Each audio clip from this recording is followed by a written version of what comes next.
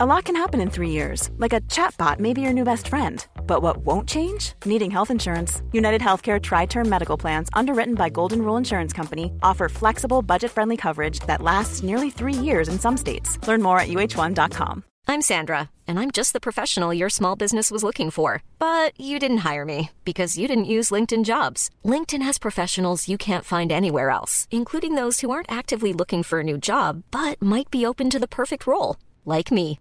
In a given month, over 70% of LinkedIn users don't visit other leading job sites. So if you're not looking on LinkedIn, you'll miss out on great candidates like Sandra. Start hiring professionals like a professional. Post your free job on linkedin.com/people today.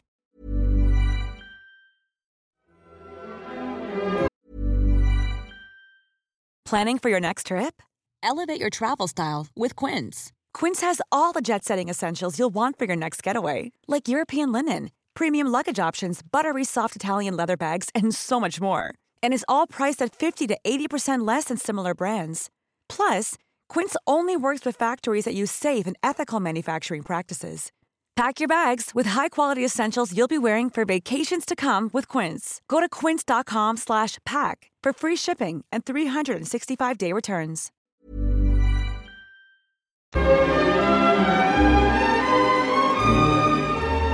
Nobody Venture, and welcome to the Bohemican Podcast. I'm Pete Coleman. And I'm Travis Dow from the History of Alchemy podcast.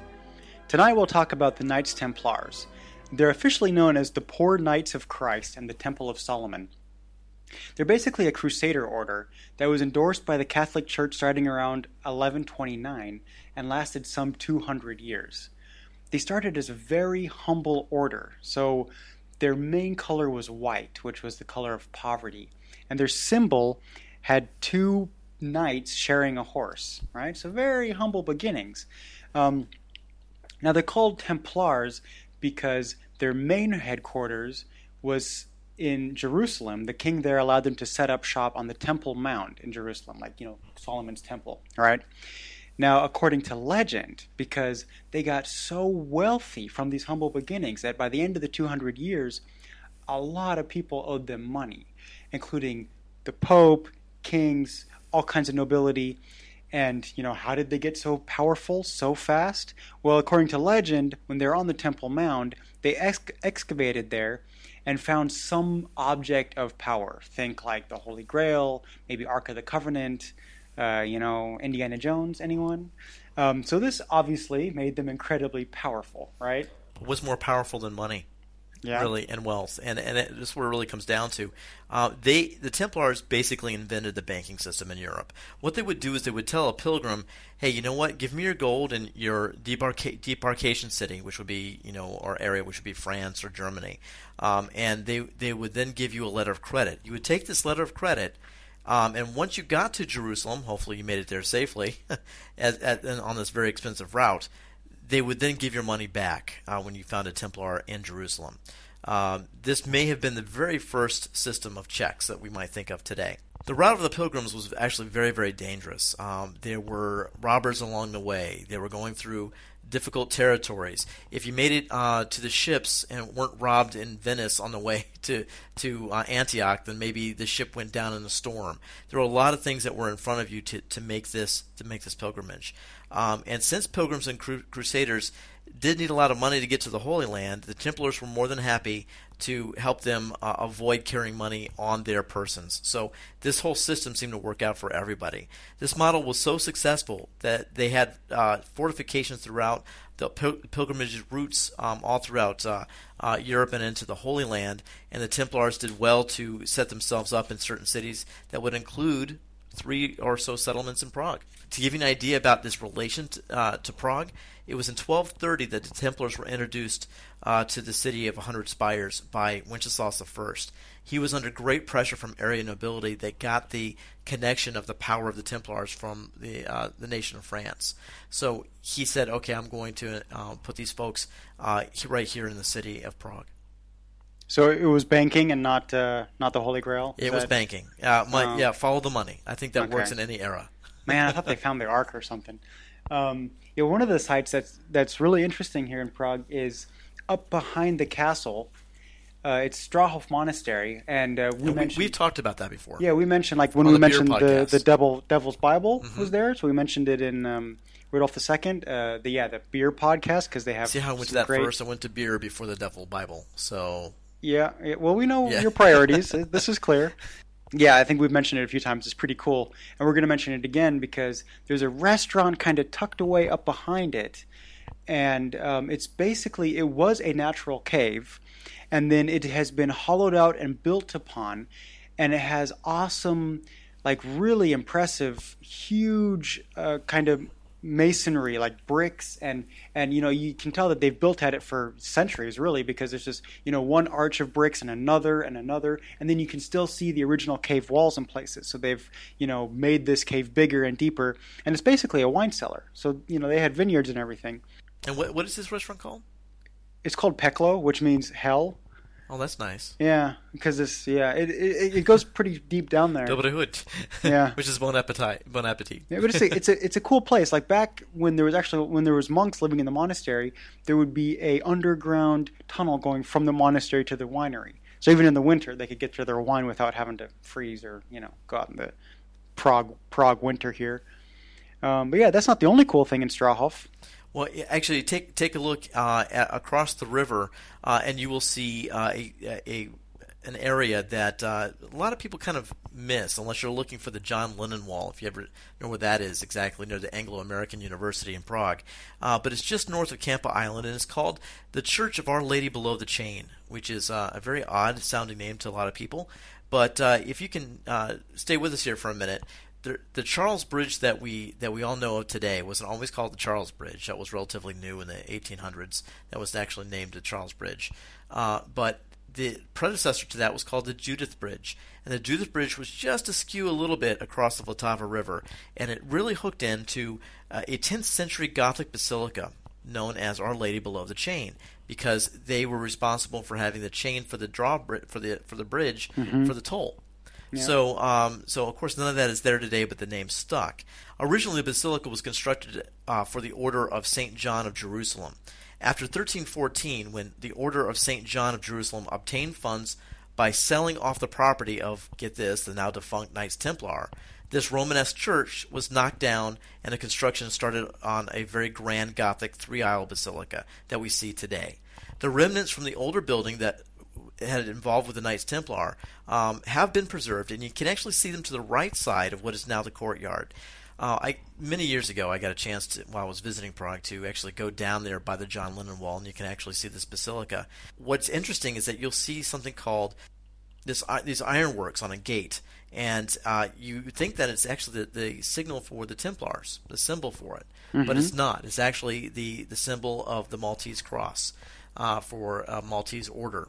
And but it looks just like the Templar cross. Okay, yeah. So don't get that so much confused with the Templars and the Maltese cross, but you are looking at the foundations of the Templars right there, right on the Vltava River.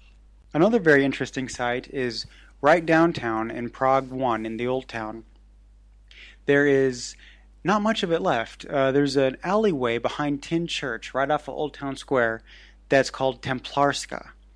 And it's really just a kind of a curiosity on a map. There's nothing there. However, when you come to the end of that street, it's really an alleyway. When you come to the end of that alleyway, it goes underneath a building, like through an arch. And where that arch is, there used to be a wooden church called the Ascension of St. Paul. And that was one of their main churches, really a Templar church in Prague. And another interesting legend there is there's something interesting often associated with Templar churches, and that's a Black Madonna. And the Templars, I wouldn't say they were super secretive, but a lot of what we know about them came from their critics and their enemies later on, and their horrible confessions and everything. But so no one can really put their finger on it and say that the Black Madonnas mean this. However, this is a huge phenomena within the Catholic Church. I mean, there's hundreds of them around the world. There's some 450 in Europe. There's, I think, like 200 of those are in France. There's something like 11 or so in Bohemia, and a couple in Prague, actually. And no one theory could explain them all. Like some people think that it's Mary Magdalene instead of the Virgin Mary. Others think that they have something to do with Isis and Osiris instead of, not Christianity at all. Even though they're in Catholic churches, they might have just taken that over. There's weird ones, like ones with huge, like one big eye where their face should be. And in medieval times, they wouldn't even touch them because they thought that they were demonic.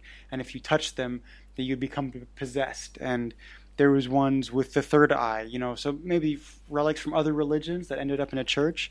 It's hard to say, but from the Templars, it's interesting because they were in a lot of their churches, and this one specifically. So on Saletna Street, there's a house of the Black Madonna, and on the corner you can see a statue of the Black Madonna, and it doesn't really fit because the house is a really famous Cubist building.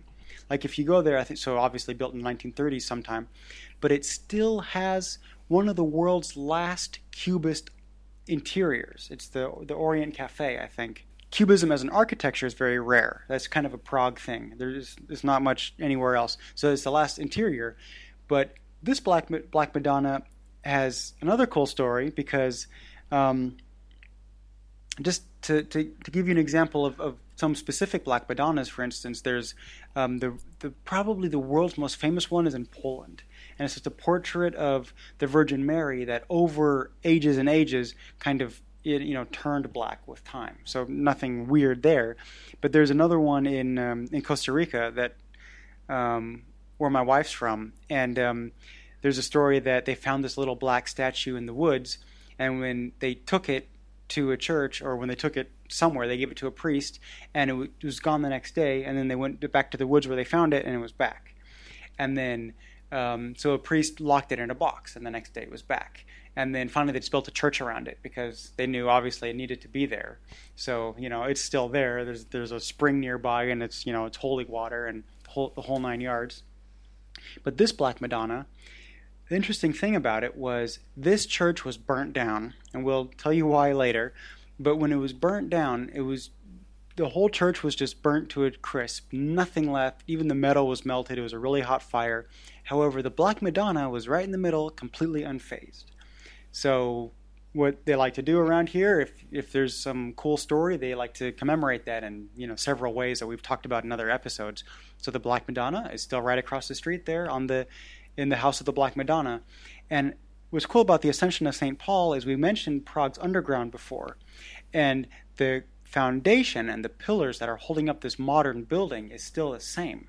So in theory, if you go underground, you're still in the underground, like the cellar of the Ascension of St. Paul. It's pretty cool. Like right now, if you want to find it, there's a Templar.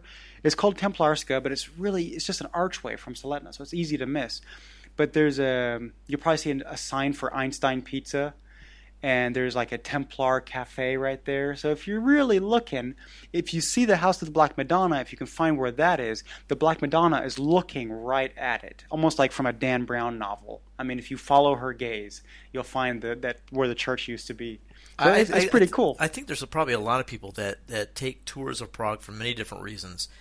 Some would be for Jewish pilgrimages, others for Christian pilgrimages. I think that there's some out there that come here to kind of look at the occult, things that would really pique their interest. And I think the Templars kind of fit into that, Travis, because I think you look at what they left behind, or more to the fact that you look at what we can't find about them other than the legends and the stories. Mm-hmm. Yeah. And one of those legends and stories have to deal with just this Saletna area just in itself. Saletna Lane is a place with so many different reported ghost stories, and from butchers to women of the evening to just headless people.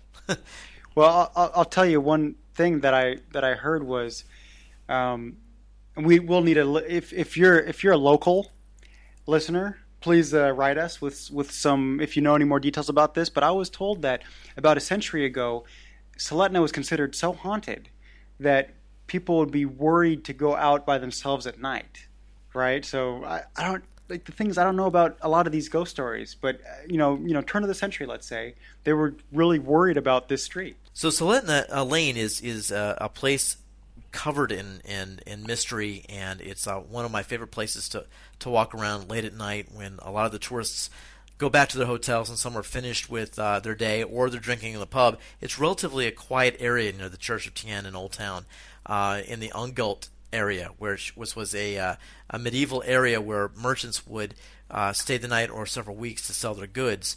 And now it's relatively pretty quiet, cramped lanes and alleyways, and you can actually squint, see her, and really listen hard, and maybe hear some ghosts walking around there. I think that would you be hallucinating late at night? I might have been alone on the street. Too many beers, maybe that's probably what happened. Should I be worried? You might need to be worried. Okay. Because I am. I'll tell you. I do think that there are some people that take these legends to heart, and they actually do walk around late at night to cause just a little bit of fun.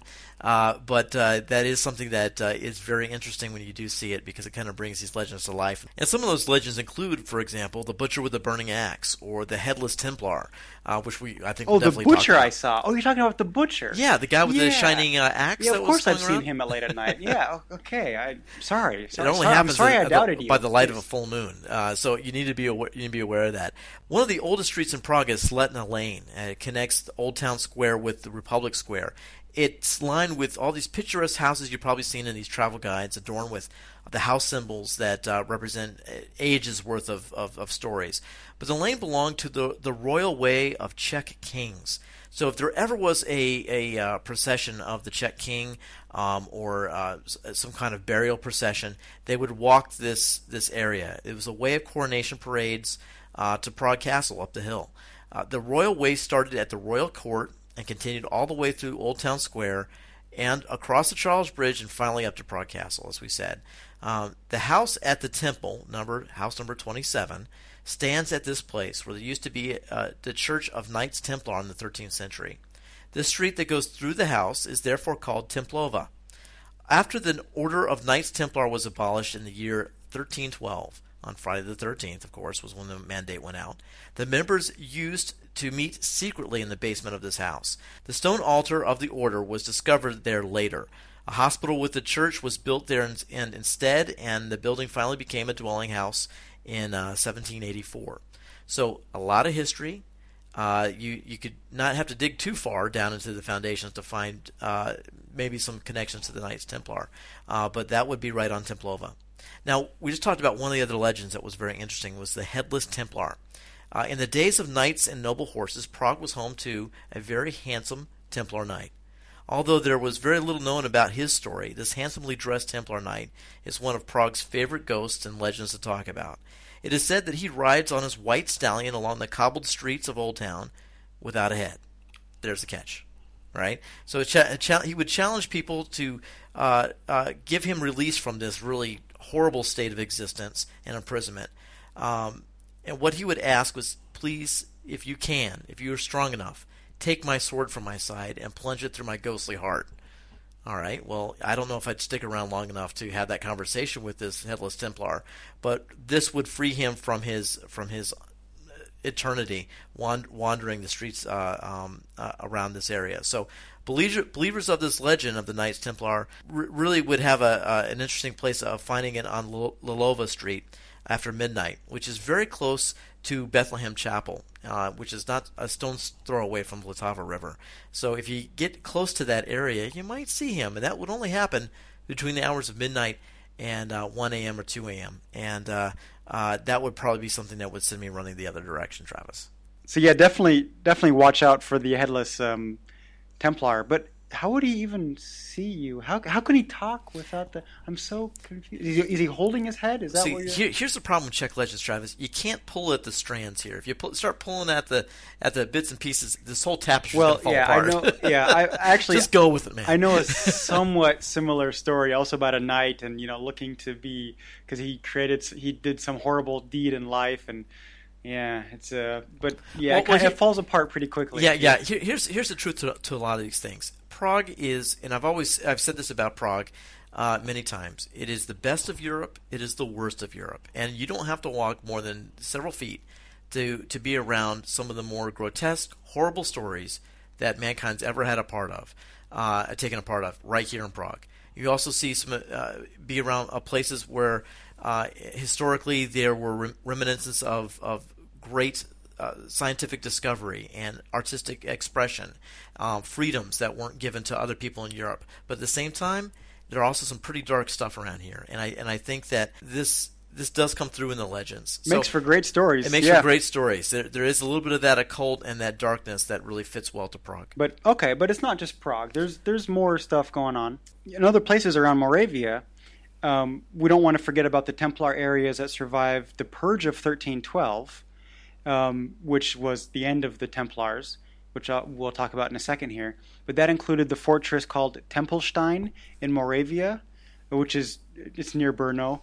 And then today the ruins of the castle are on a steep cliff above Jihlava, about 2 kilometers northwest of the village Jamolice. That's exactly right. The river that goes through is Jihlava, which is right in the very beginning parts of southern Czech Republic. Have you been there? I have. Oh, okay. There's not much left of this Templar stronghold. Just a couple stone arches left and a lot of vegetation growing around it. But it is a remembrance of a fortification that never was taken. That kind of leads us to the end of what happened to the Templars. Bohemia, Moravia, and other parts of Central Europe had a different sort of outcome. If you were in France or in the outskirts of Italy, going into what we know as Germany today, things weren't so good for you if you were a Templar. You talked about being imprisoned, you talked about being tortured, killed, and everything confiscated. What happened basically here in Bohemia was a little bit different. You were allowed to survive, and sometimes you were absorbed by different Catholic orders. Mm-hmm. But your property and all the things that you had were confiscated, but you were allowed to live on. So it was a little bit different. I think that lends a little bit of truth to Tempelstein down in Moravia, that it did last a little bit longer before it changed hands by several families in that part of Czech Republic, or Bohemia at the time. Yeah, that is interesting because some of the others were not so lucky. So yeah, in other parts of Europe, they didn't come to quite such a nice end. After some 200 years, they were just extremely wealthy. So remember I mentioned these humble beginnings? Forget that. We're talking bankers. Some people say they were the first real international corporation. The Pope's rights that he gave them included not following local laws. So they didn't pay taxes to anybody. They didn't follow any local laws to anybody. They had no one above them at all. Kings could not hold them to their laws, nothing. Now, I mentioned that a lot of noblemen, kings, even the Pope, owed them money. And one in particular, which ended up being their downfall, was King Philip IV of France. King Philip IV just happened to be in a very long war with England at the time and was in need of some funds, badly. So what he did is he went to Pope Clement V and said, hey, listen, I'm paraphrasing now, but he said, hey, listen, you owe the money, I owe the money, why don't we just not pay them back? Can't you just please disband them, get rid of these guys? Well, the problem was that they were hugely popular. We're talking protectors of pilgrims, right? The Crusaders. These are, at this point, Jerusalem had fallen. They didn't really have the Middle Eastern strongholds anymore, but they were still very wealthy and very powerful, and the people loved them. So, what King Philip did is he had Jacques de Molay, who's the Grand Master of the Knights Templar, he had him arrested, and under extreme torture made him sign a confession that was literally meters long. So he just unrolled this thing in front of him, and we're talking, oh man, like horrible things, like murdering babies, child sacrifice, spitting on the cross, devil worship, anything, just weird rituals, to get into the church, weird rituals within there, like a secret order kind of thing. Well, this was actually a very personal situation. If you can imagine, King Philip was very close to Jacques de Molay because he was a very close friend of his daughter's. So there was a lot of there was a betrayal with this, and I think that King Philip, when he really put the nails to this guy. What year 1314? He produced these horrible things that he later would recant, but the damage was already done. Yep, yeah. At this point, it was too late, and King Philip IV took this signed confession and published it. Okay, so now the people's opinion changed. And then after this happened, King Philip IV went to Clement V and said, look, now's our time. You said they were popular? No longer, right? So Clement V said, okay, you can do whatever you want with him. And so on Friday the 13th, this is where we get our Friday the 13th legend from. On basically one day, he had them rounded up all over France and beyond, anywhere he could, say, hey, because let's face it, a lot of noblemen owed them money, so a lot of people were on board with them. Had them all rounded up, many of them tortured, more confessions signed, but a lot of them just burned at the stake. Now, a lot of them recanted, like you just said, and they, so including Jacques de Molay. But so, for instance, like many recanted. But for instance, Jacques de Molay, again, a lot of what we know about them was written by their critics and their enemies. But what we do know is that in his final moments, as he's being tied up to be burned alive, he asks to be facing Notre Dame with his hands up in kind of a praying motion, right? And then he curses the Pope and the King, okay? And then he's burned alive. Now, the interesting part of the story is that the Pope, who was pretty old, to be fair, he died shortly thereafter, and before a year was up, the king died in a hunting accident, okay? But that's not where it ends, because Clement V, his body was laid for public viewing in a wooden church, and the wooden church was struck by lightning and burnt to the ground. And to date, he is the only Catholic Pope to have been cremated. So there you go. So was it a curse? Was it real? I'm going to say yes. That sounds pretty rough. Right up there with the Holy Grail, yeah. Well, I mean, so yeah, I think you mentioned like some of them were able to survive, and like I think in Portugal they just changed their name. So you mentioned in Bohemia they were able to live but had their possessions There taken. are plenty of legends of them getting ships and heading towards a Catholic favored Scotland at the time. Which, when I was doing my research here, I found out that Scotland at the time was excommunicated, as in the whole country. I didn't know that could happen. Absolutely, and they like, yes, this is normal. They say some of that treasure found its way there. There are some that say that it found its way to Nova Scotia, in North America. That might be a little bit of a stretch, but there are so many legends attached to the demise of the Templars. But it is amazing when you talk about the Dominicans who took over where the Knights of the Templars left off here in Prague. The Jesuits that later came several centuries later.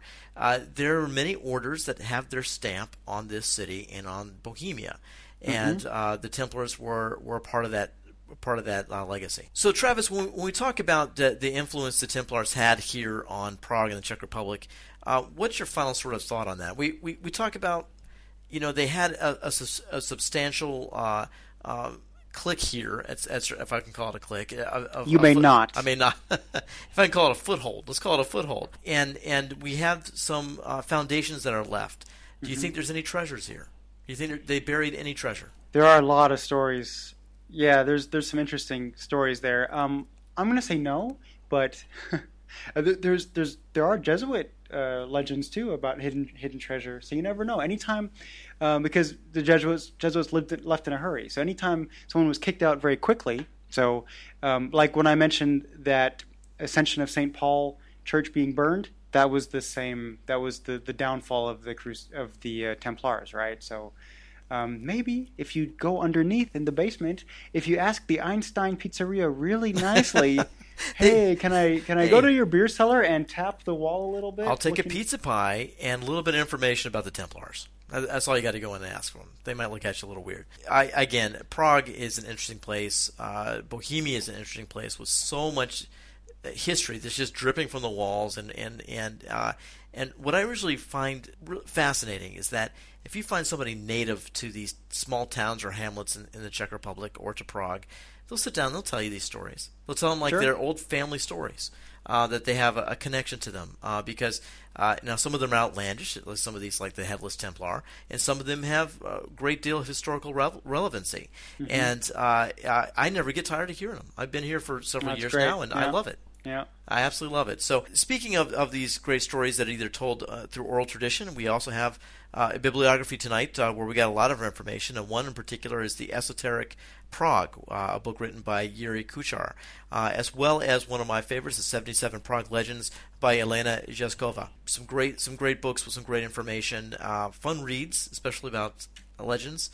Here in the Czech Republic and also in Prague. If you want to hear more about some kind of interesting parts of kind of the weird parts of Prague, come by, check out our sister podcast, historyofalchemy.com, where there's a few episodes of alchemists that ended up in Prague for the same reasons. It's this mystical city.